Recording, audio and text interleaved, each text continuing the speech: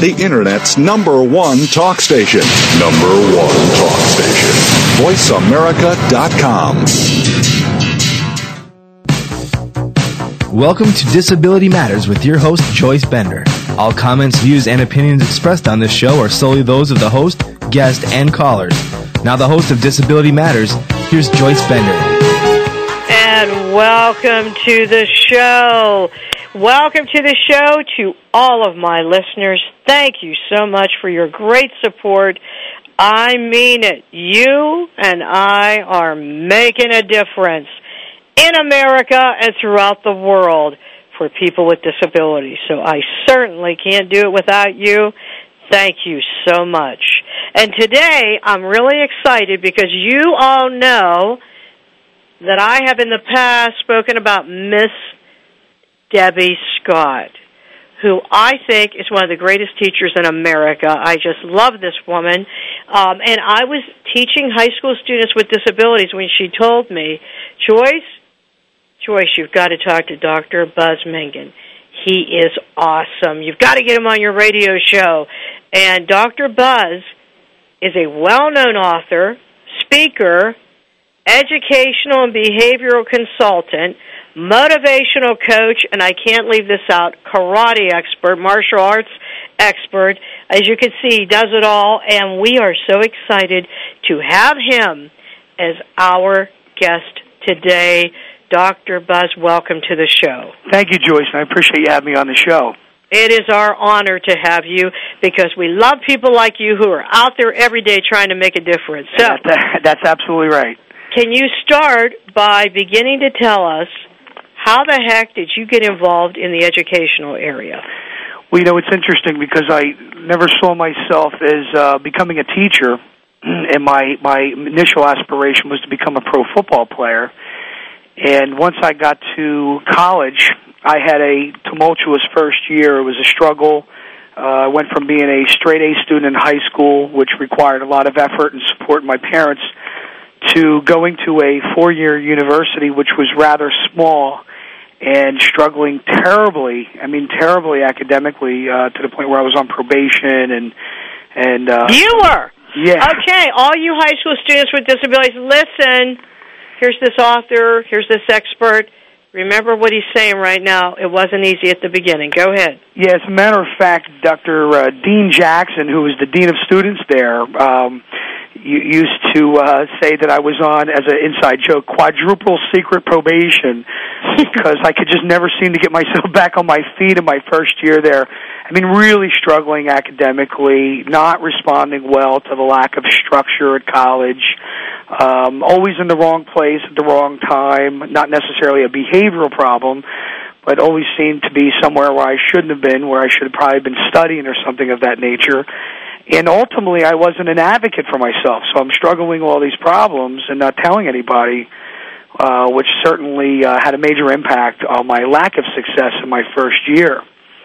But, Joyce, just like, how you and I function every day, being the advocate, being a liaison, trying to be that coach, reaching as many people as we can, there was an amazing man who I still have a close relationship with named Dr. Frank Faris, who is a clinical psychologist, and his mentor was Dr. Arnie Lazarus, who's a internationally known clinical psychologist and author. And this man, who is a college professor in my psychology class, not only inspired me in the direction of behavioral development, behavior management, psychology, social work, but also felt just by having me in his classroom that I was most likely struggling with an unidentified, untreated attention deficit hyperactivity disorder. And it kind of reminded me of the movie Good Will Hunting.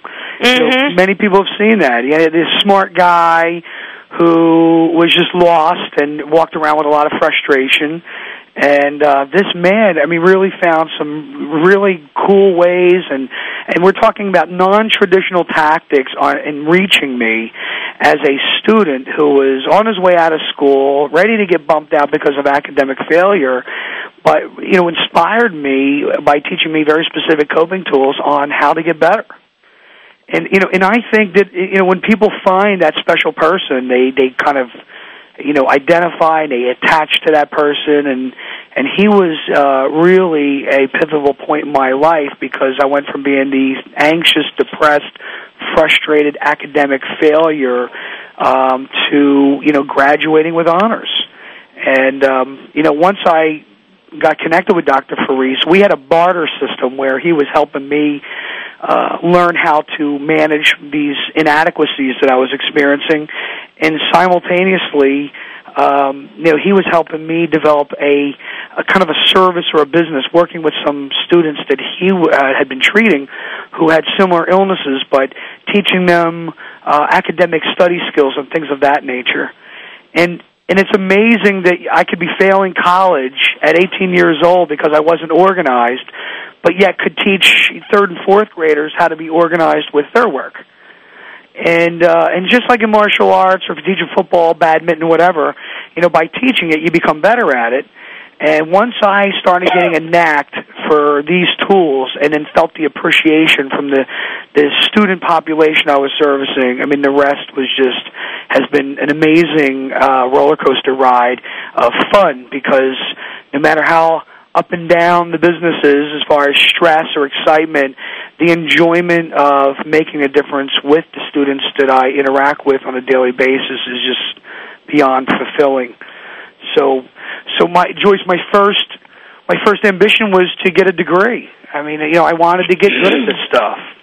I couldn't be taught enough on how to understand children and adolescents with varying, developmental, neurological, or psychiatric problems. I was eating it up. As a matter of fact, Joyce, I became enrolled in a 5-year bachelor's, master's degree program, and it pretty much finished, after bombing my first year of college, I pretty much finished all the criteria for the bachelor's, master's by my 4th year of college, meaning that I was pretty much finished with what would be 6 years of education in 3 years, because I didn't really gain many credits in my first year. So I wanted to take that information and I wanted to bottle it, and I wanted to pass, that message on, and that's my mission statement, to other students who are struggling academically. Mm-hmm.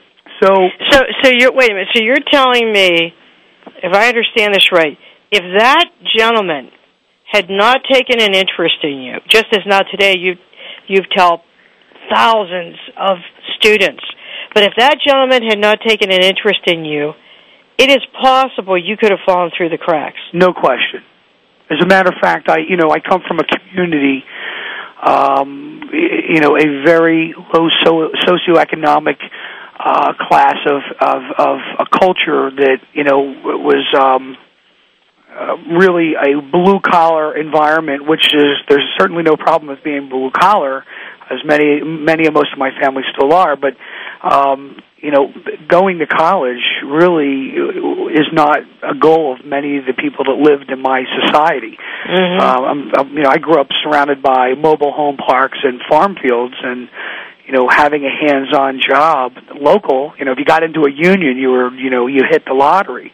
But to push your child or coach them or inspire them to go to college, I would say was not the general theme among the culture that I grew up with. And then, the fact that I even made it to college was surprising to many, because, that wasn't everyone's goal. And then to get there and to tank, literally, I had a 1.75 in my first semester. I'll never forget. And I remember the letters coming home saying to my parents, your son is in dire straits, maybe not allowed back the following semester. And this man comes around who really understood me.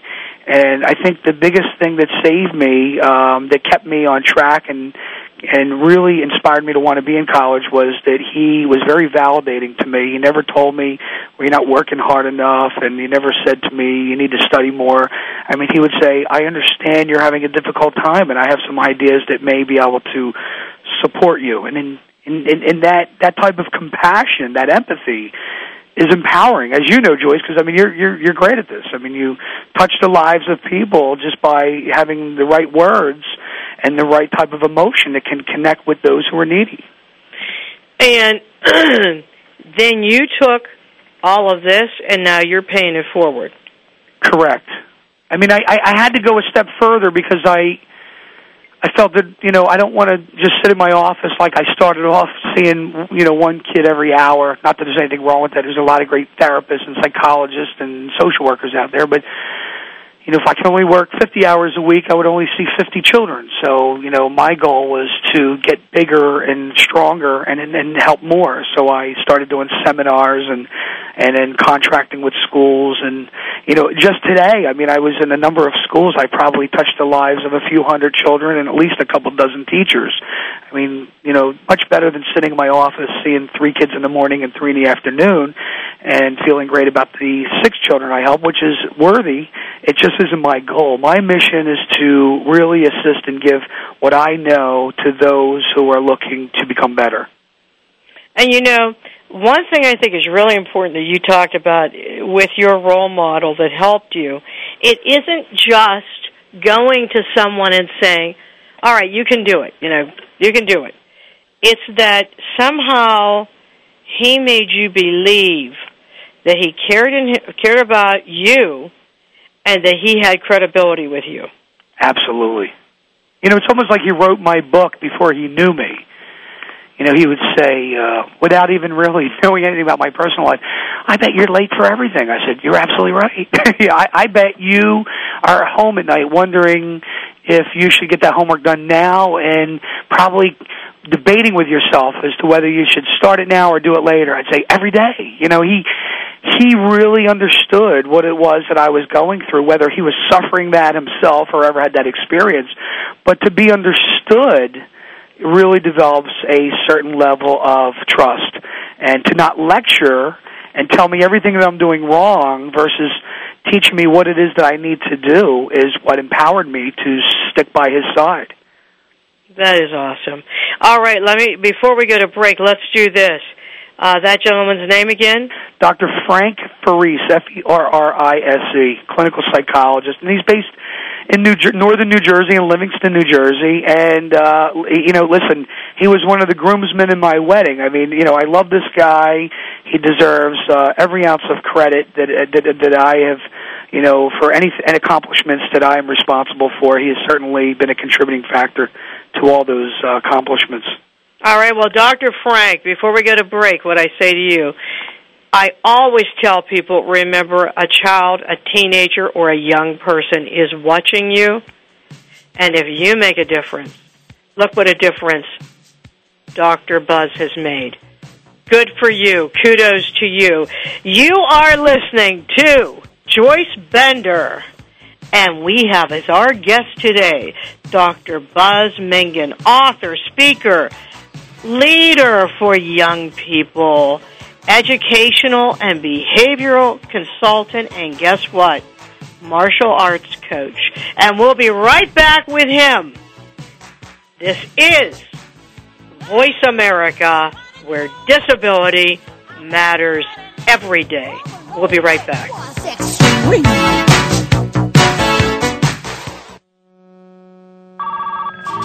Have you ever thought about having your own internet talk show? Well, if you said yes, then click About Us. Then click Be a Host to get more information.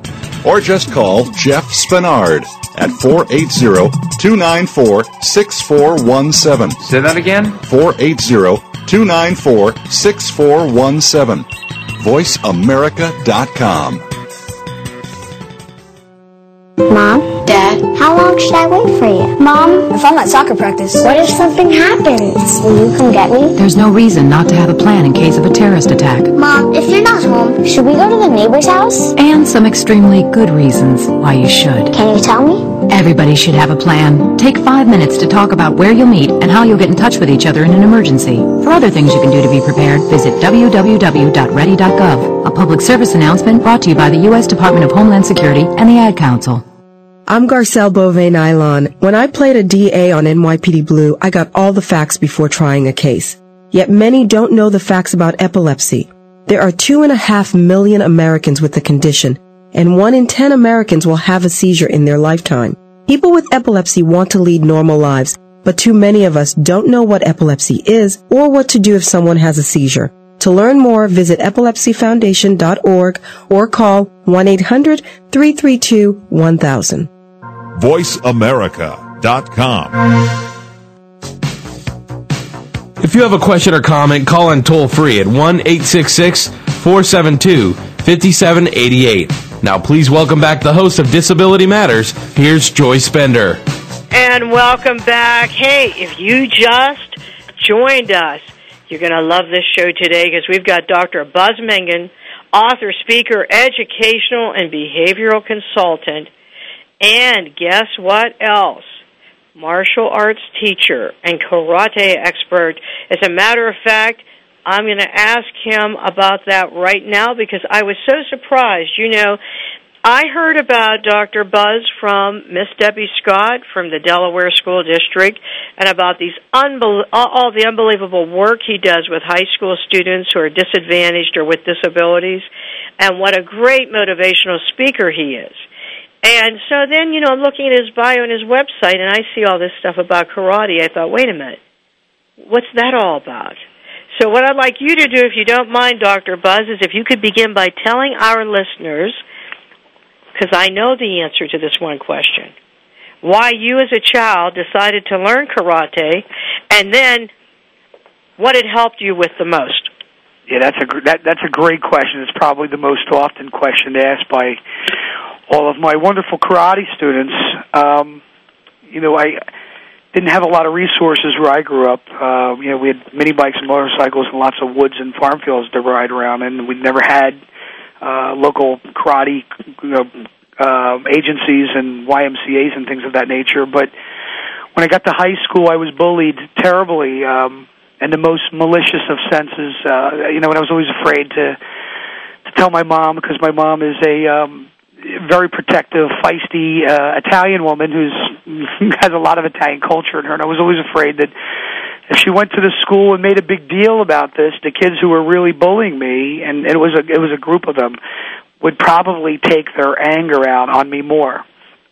So I walked around holding these frustrated feelings in, and at one occasion I finally went to my father, who's a local police officer, chief of police, to the town that I grew up in, and after speaking to him, we were trying to strategize on some ways with my goal in mind of not upsetting the bullies any more than they don't like me. And most of the reason why I was bullied, not only being small, I was 85 pounds, I was 4'11" in my freshman year of high school, so that made me an easy target. I was always a hyperactive kind of guy, so, you know, everyone knew who I was because I made myself known and present. But then I was the police officer's son, and, you know, it just really made a situation for me where I was a constant bullseye for tough guys who didn't feel good about themselves. And then one day down the road, my mother had a friend who was a jiu-jitsu guy, and because I couldn't play high school football my first year because I was too small, and as the coach said to my parents, we don't even have equipment that would fit Buzz, so my parents enrolled me back into the Pop Warner football as a high school student. If you can imagine that, Joyce, can you imagine I went to a high school where we have 3 or 4 professional NFL players. One is in the Hall of Fame, probably the most beautiful football field you've ever seen, a packed stadium every game, and my dad is picking me up in his unmarked police car to take me to the local Pop Warner practice. And it kind of wears and tears on your confidence and your feelings, but and throughout all of that, you know, my mother came up with this idea that hey, this guy would like to teach you jiu-jitsu, and I never heard of it. He showed me a couple things, and what I ended up doing my freshman year of high school, I couldn't play football, is I wrestled, and I'd never done that before. And ultimately, I was using a lot of my karate techniques in the wrestling matches, and I think I only lost one match that year. I was near undefeated, and it really boosted my confidence. And I promised myself, after kind of moving about through the martial arts society, I went from jiu-jitsu, and I was doing a little judo, and then I was doing the Korean martial arts, and I was never really sticking to anything. Part of being ADHD is start stuff and you stop and you try something else. You know, being a martial artist, the one thing that we know is you have to stick to it, and you have to practice, and you have to be consistent. But the neat thing, Joyce, about my karate experience is that the bullies laid off. Karate made me a better athlete. It made me a little bit more spiritual. It boosted my confidence. It actually taught me how to not react to people. And I think ultimately, and I'm sure you work off this concept a lot, and I'm sure the listeners try to do the same thing, it really taught me how to stick to my goals. If I'm walking from art class to English class and the bullies usually beat me up in between, if my goal is to simply get from, art to English or English to science or what have you, there's got to be another way to get there without these guys touching me. So I arranged a system with the high school where I could leave class early, and I would be at the door of the next class ahead of time. And ultimately, the bullies got caught. We plotted a strategy with the principal where he hid in a closet or something like that in the hallway, and where the guys would usually rough me up. He was able to catch them, so they got caught. It's not that I told on them. And then I continued with my martial art experience thereafter. That is an unbelievable story. Now, what I want to ask you here, okay, as you probably know, children with disabilities are really, really bullied. Right. A lot. Yeah. And as a matter of fact, I knew the reason you did this. So I was prepared for you with this question from a mother right here in Pittsburgh, Pennsylvania for you. And here it is. Dr. Buzz Mingin, thank you so much for being on the show. My question for you is, what do you do if you have a child with a disability and you believe they are being bullied, but they are afraid to tell you? That's a perfect question. It's the perfect question. I would tell you that whoever is closely connected to the child, who the child can trust. For me, it was Dr. Faris. In high school was Mr. Bud, my English teacher. There has to be somebody that the child can confide in or to, and we have to create a sense of understanding to the child that we are not going to, as adults, react to the situation. We are looking to respond. Parents who are extremely passionate about their children, and as you know, Joyce, parents with children with disabilities tend to be extremely passionate, and often their emotions can become unraveled because they're not there all the time to protect their children, and they often overreact. And I think that's a child's fear. If I tell my parent, this is not going to be good. The consequences could be more significant, or maybe I'm doing something wrong. I don't want to get in trouble and have my mom or my dad say, well, why would you look at him funny, or why would you walk down that hallway, or why would you interrupt his conversation? So sometimes, I know for me, and I'm sure with this child, I call it buying time. You just hope, today's going to be a different day. I'll wake up, I'll go to school, and I'll hope that miraculously things are going to change. And, and that's not always the case. We hear these stories all the time about kids being bullied, and we are marked targets, as disabled people. It's very easy to find flaw with somebody who has a weakness, and often those people become overreactive as well. An ADHD kid who's picked on will probably overreact more so than a non-ADHD child. So, for parents who are listening, this child has to have experienced other situations with you where you haven't overreacted. That's the trust factor. That my parent responds to situations, they don't react or overreact. And I think number two is my parent is not going to lecture me about what it is I could have done or I should be doing. They're going to listen. I think parents need to be good listeners. These children have very odd perceptions about what's going on, and often they don't make sense. They're very distorted perceptions, but their perceptions are real to them, and you can't tell a disabled child that that's not what happened. We have to make that child feel that if that's what happened in your eyes, then let's come up with a way, in the way you think, that we can handle this with my advice. And I'm hoping this parent is doing this. That certainly is step number one, Joyce, and I'm sure you certainly agree that relationship, that understanding, that trust, and that type of communication is the first step. Absolutely it is. I mean, and you know what? It is terrible. I was just talking to a college student today, and she told me, people don't realize what it's like to be bullied.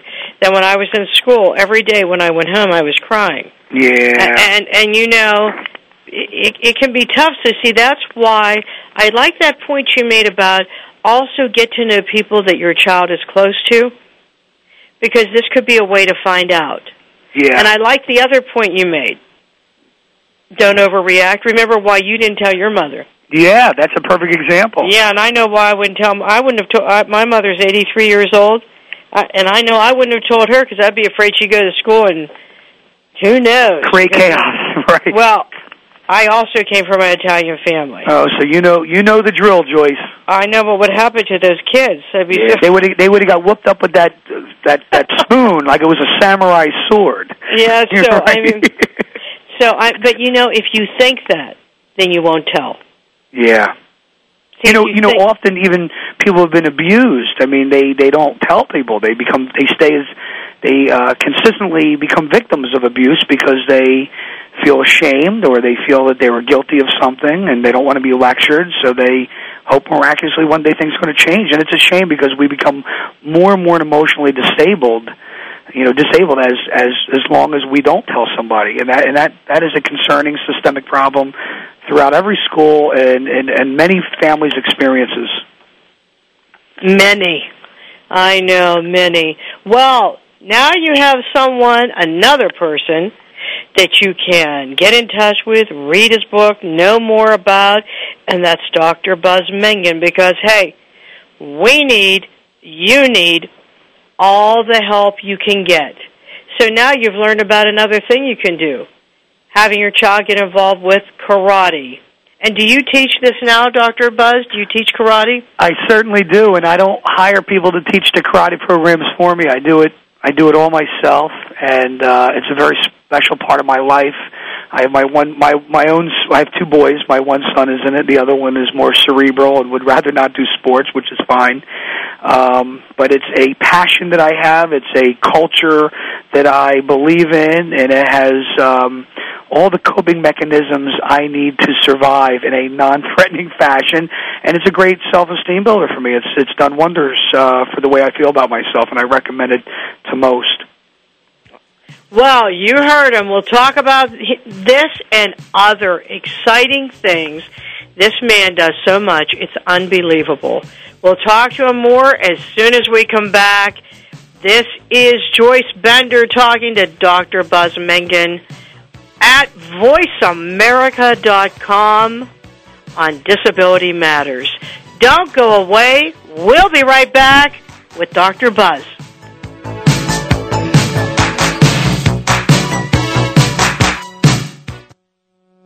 News, opinion, Can you hear me? your voice counts. Call toll-free 1-866-472-5787. 1-866-472-5787. VoiceAmerica.com.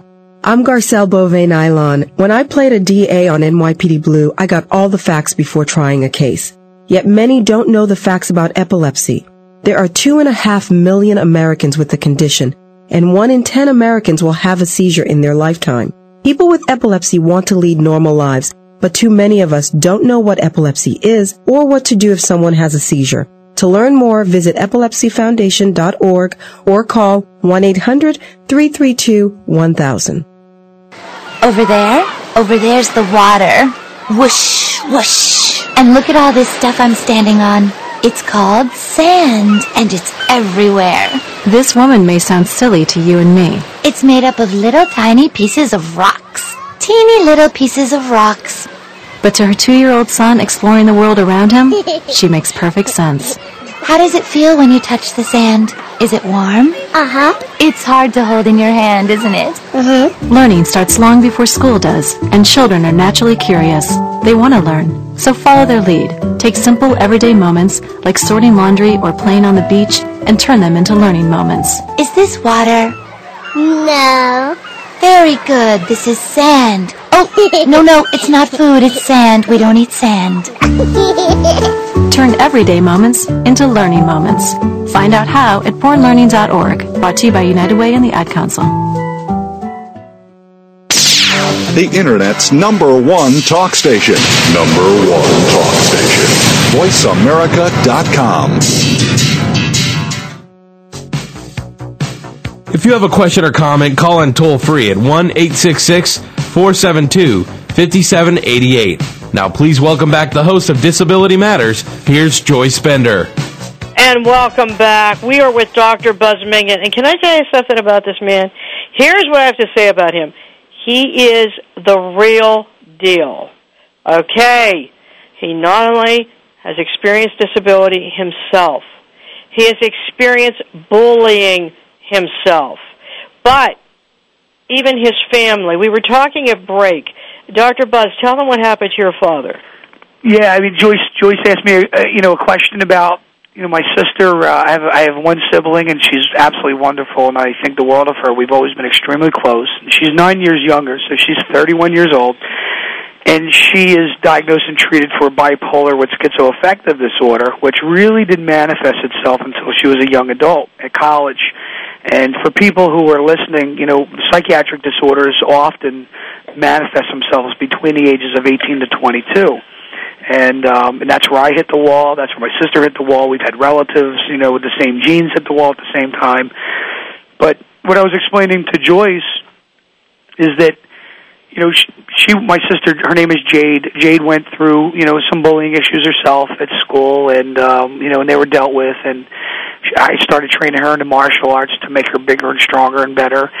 But, having experienced bullying, I mean, the worst experience I had was not even being picked on by, high school students when I was the smallest kid in a high school of 1,200 students, but was when I was 4 years old. My father had arrested a man in my hometown who was, I think he was strung out on drugs or something, or he was drug trafficking, and his couple of buddies came down to bully my father at the police station and physically convinced my father to let the suspect out of jail or the holding cell or what have you. And ultimately what turned out of that situation was my father was shot execution style in the police station. The first attempt, while he was in execution style, was with his own gun, and fortunately the gun misfired as the attempt was to kill him.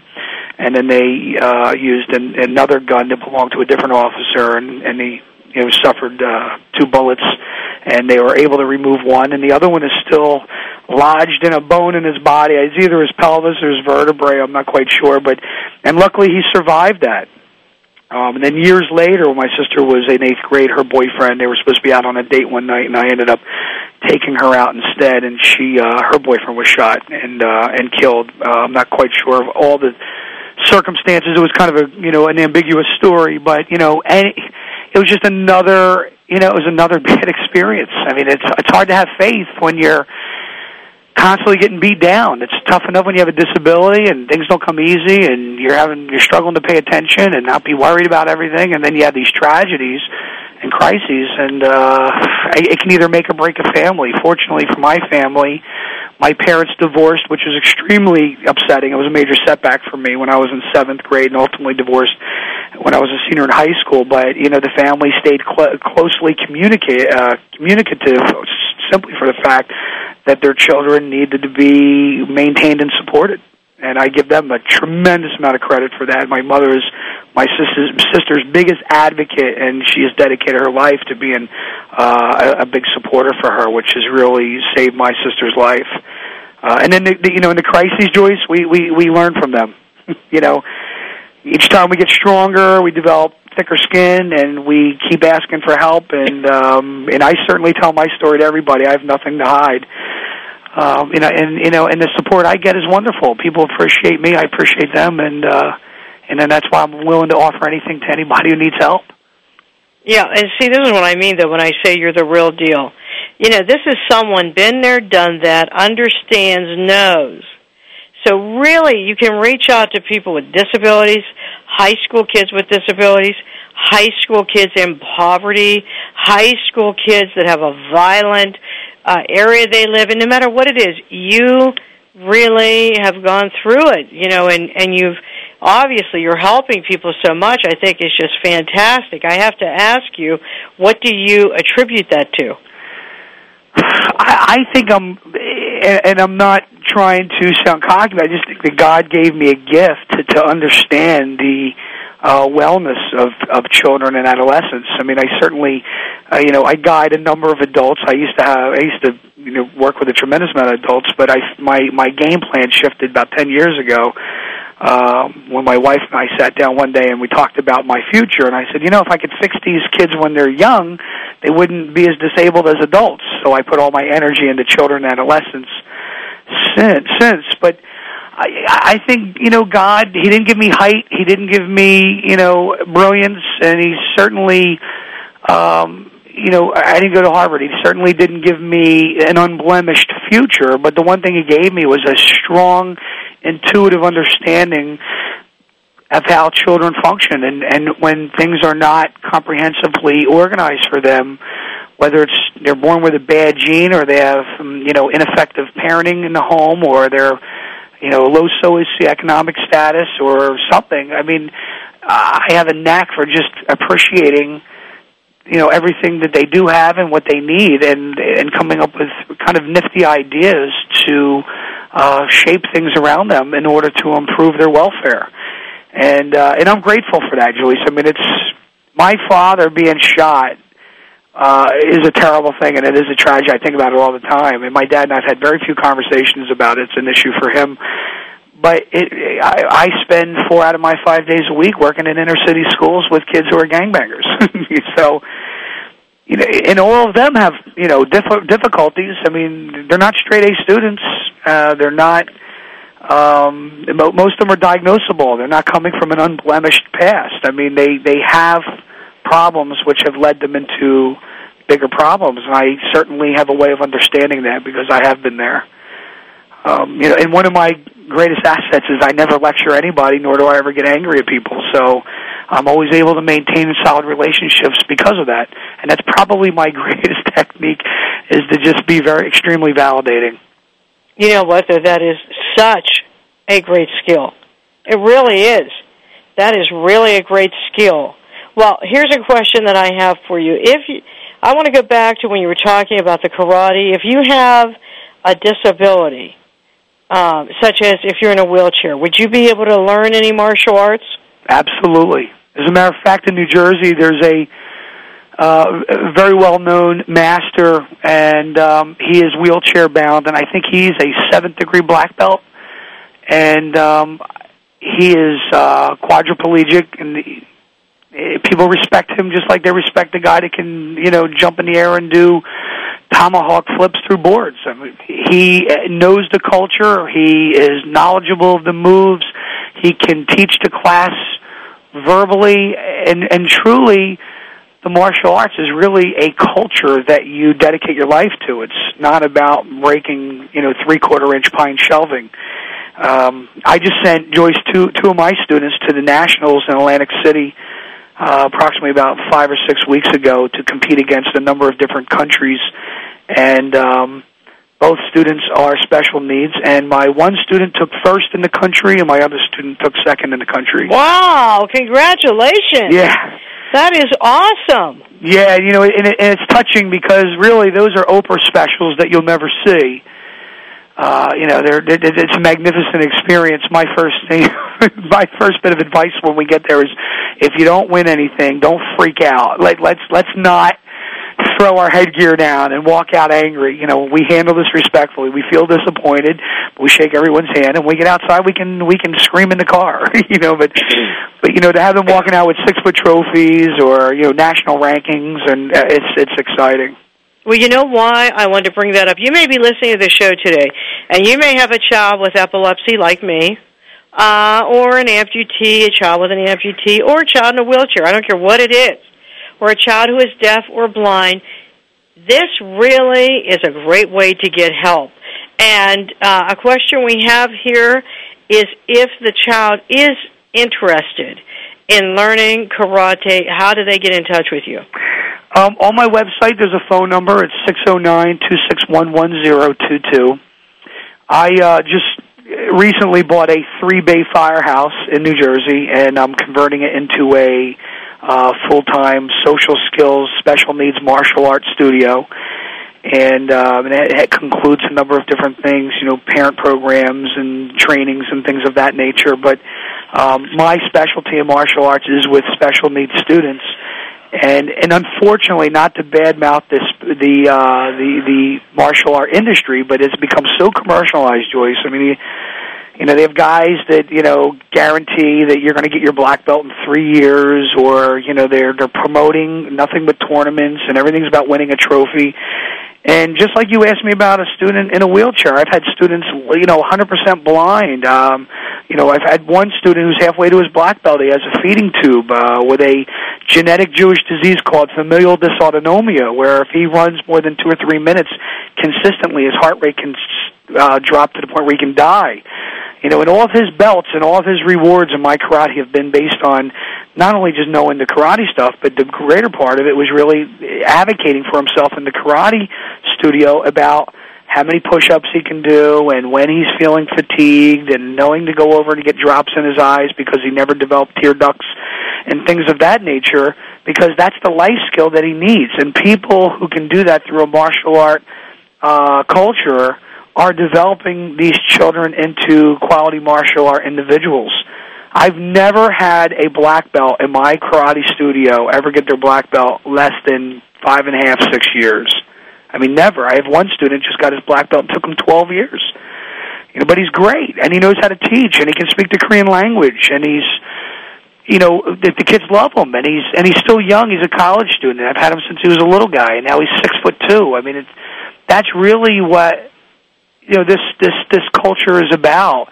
And as these parents are shopping around, they got to make sure they're not just going to the local retail strip center to see what kind of belts they get and how fast a kid can get a black belt. I mean, you really have to watch the instructors and see how they communicate with the kids, and find out if it's cultural or commercial. I mean, there's a big difference between the two.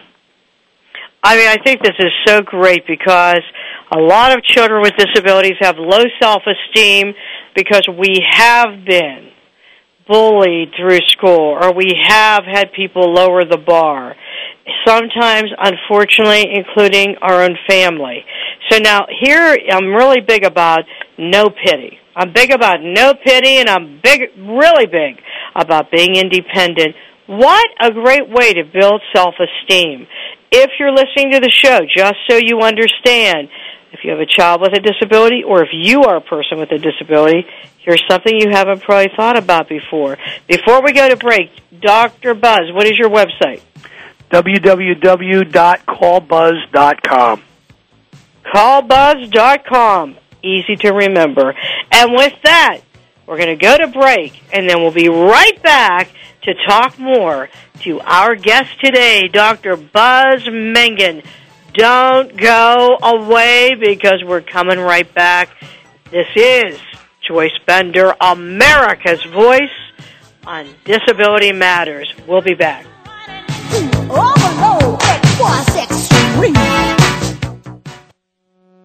Ask the experts. Call toll-free right now, 1-866-472-5787. And ask our all-star team to answer your question. That's 1-866-472-5787. Thank you for calling. VoiceAmerica.com. I'm Garcelle Beauvais-Nylon. When I played a DA on NYPD Blue, I got all the facts before trying a case. Yet many don't know the facts about epilepsy. There are 2.5 million Americans with the condition, and 1 in 10 Americans will have a seizure in their lifetime. People with epilepsy want to lead normal lives, but too many of us don't know what epilepsy is or what to do if someone has a seizure. To learn more, visit epilepsyfoundation.org or call 1-800-332-1000. In the great scheme of things, a minute isn't all that much, unless you happen to have a stroke. All of a sudden, those minutes count. Minutes that could mean losing your ability to talk, move, or walk. Which is why, if you can get help in time, your stroke can be treated. The warning signs of a stroke include sudden numbness or weakness of the face. If you experience this, call 911 immediately. Visit strokeassociation.org or call 1-888-4STROKE today. A public service announcement from the American Stroke Association and the Ad Council. VoiceAmerica.com. If you have a question or comment, call in toll-free at 1-866-472-5788. Now, please welcome back the host of Disability Matters. Here's Joyce Bender. And welcome back. Do you see how fast this show went? We'll have to have Dr. Buzz back on. I have to tell you something I did not mention. Remember I said this man does it all? I forgot to tell you he was preseason with the New York Giants, National Football League. And by the way, Dr. Buzz, I have to tell you that Alan Faneca, who, as you know, was with the Pittsburgh Steelers, but now is with the New York Jets. Sure. A friend of mine who was in those 4 Pro Bowls helps me nationally and in Pittsburgh, but especially nationally with the National Epilepsy Foundation because he has epilepsy, and so does his daughter, and he has disclosed that. In addition, Samari Roll of the Baltimore Ravens also is helping us. But I want to tell you, since you mentioned the Giants, Jeffrey Pope, great young man that plays for the Giants, his grandmother has epilepsy, so he also dedicates time to Wow. Well, you're privileged. That's fantastic. I am. I'm very blessed by great people in my life. I really am. Great people attract great people, Joyce. Well, let me just say, and you're another person I'm blessed with to know. So, I mean, that is so great. All those things that you have accomplished is just unbelievable. And I just think this is so great for young people with disabilities. Before I ask you one other question. Sure. Leaving martial arts, just one thing. What is social skills karate?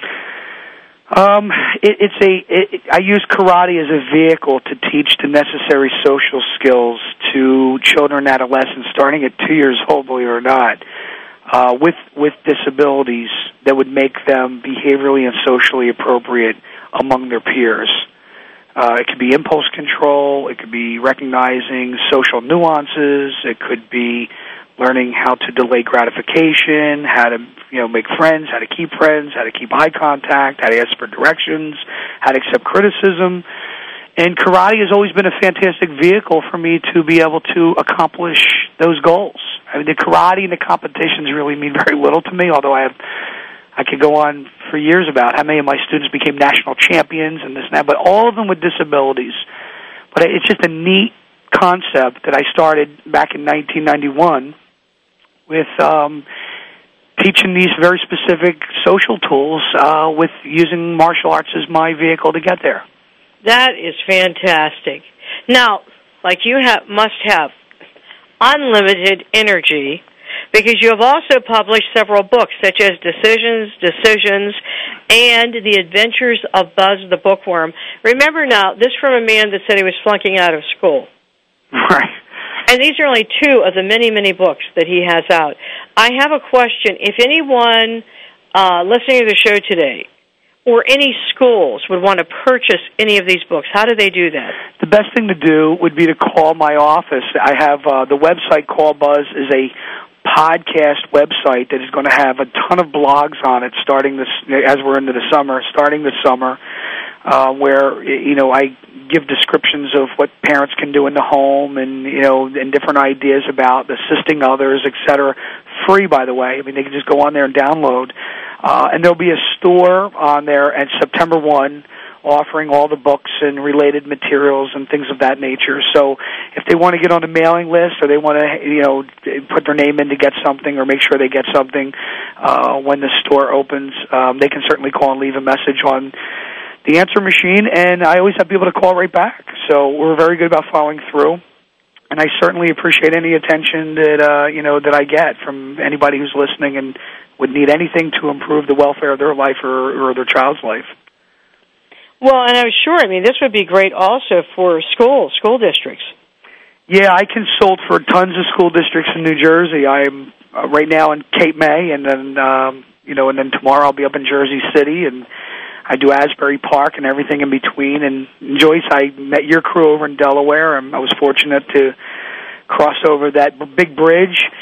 And in the public schools, I'm using my materials all the time. That's why I developed these different products. And and then I have certainly had a lot of people calling and asking, hey, listen, can we get some of these things? So I re-edited everything, and I brought a psychiatrist colleague of mine named Dr. Leon Rosenberg, who's a Harvard graduate, and he's a super bright guy, and so he helped me re-edit all my materials, and we are just wrapping up. As a matter of fact, we're meeting tonight. We're just wrapping up a book called The Parent Menu, and it's 10 steps to treating ADHD or properly supporting ADHD, and it's awesome. It just gives, you do the 10 steps, you go from start to finish to have your child well-managed and better educated and how to be an advocate, and we have more products we're looking to put together. It's just carving out more hours in the day.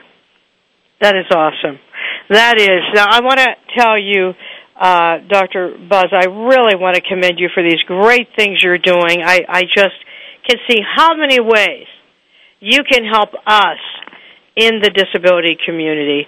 But before we go, I always ask every single guest for the past 4 years, whether it's been the President of the United States Sister, author Jeffrey Deaver, or Alan Faneca, now of the New York Jets. What have you done? You have done so much. You have done so many great things, but what have you done that you would say is your proudest accomplishment? Wow. I have an easy answer for that, but I would tell you the repertoire and list and menu of things that I've done, it really is, it's many, and it all comes with hard work and good support. And I'm certainly appreciative to all those people that have always helped me, Mom, Dad, Dr. Faris, and all my other colleagues and friends. But I think my greatest accomplishment at 40 years old, which is what I am today, in this year, and is really being a great husband and a great dad. Well, you know what? I have used every tool that I would ever preach to another parent or husband or spouse, and make sure I live by all the rules that I am teaching. And I have a wonderful wife. I have a wonderful family. My 2 boys are absolutely awesome. They would probably consider me strict, but I'm validating. I'm just very structured and very consistent.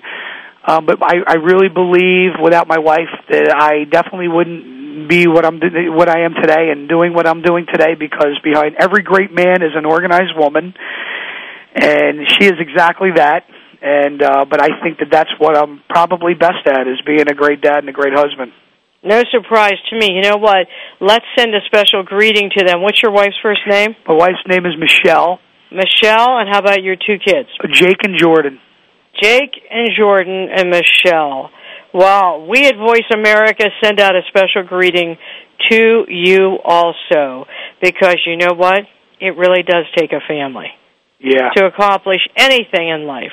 Okay, so Dr. Buzz, to all the people that will be hearing this, first here, then throughout the world, what message would you like to leave with our listeners today? Well, I realize that every parent has, certain expectations for their child, and we always have to make sure that we make those adjustments so the expectations are realistic, and the sky typically is the limit. But I would tell you, for me, I was, scouted into playing football, and even though I didn't make the team, I went into minor league football, and I played there for 8 years, and was with trying out with a couple other teams, and, going to college and getting degrees, and, I have a couple black belts in martial arts and things like that.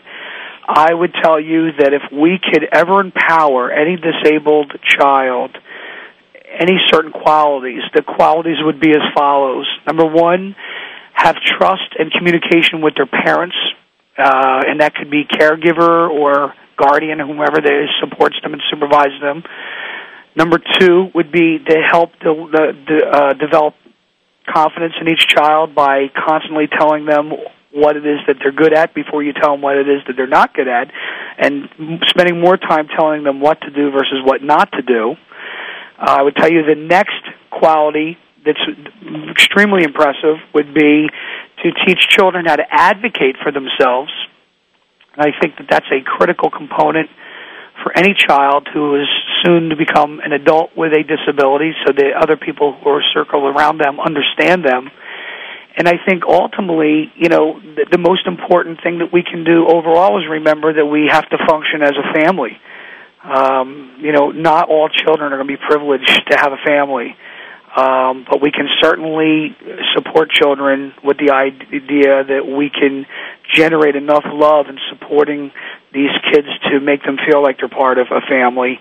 And you know what? That is what it is all about. Dr. Buzz, thank you so much for joining us today. I end the show with a quote from a famous leader in America. And today, guess who it is? It's Miss Debbie Scott. The famous Debbie Scott, who says to young people with disabilities in school, what you do with your life now is the key to your future. And here's what it is with Dr. Buzz Mingin. Joyce, thanks for having me on today. I appreciate it. And Dr. Buzz, hear it from me. We're having you back. And make sure you all go to his website. What is it again, Dr. Buzz? www.callbuzz.com. You heard it. Make sure you go to it. This is Joyce Bender, America's Voice, where disability matters. See you next week.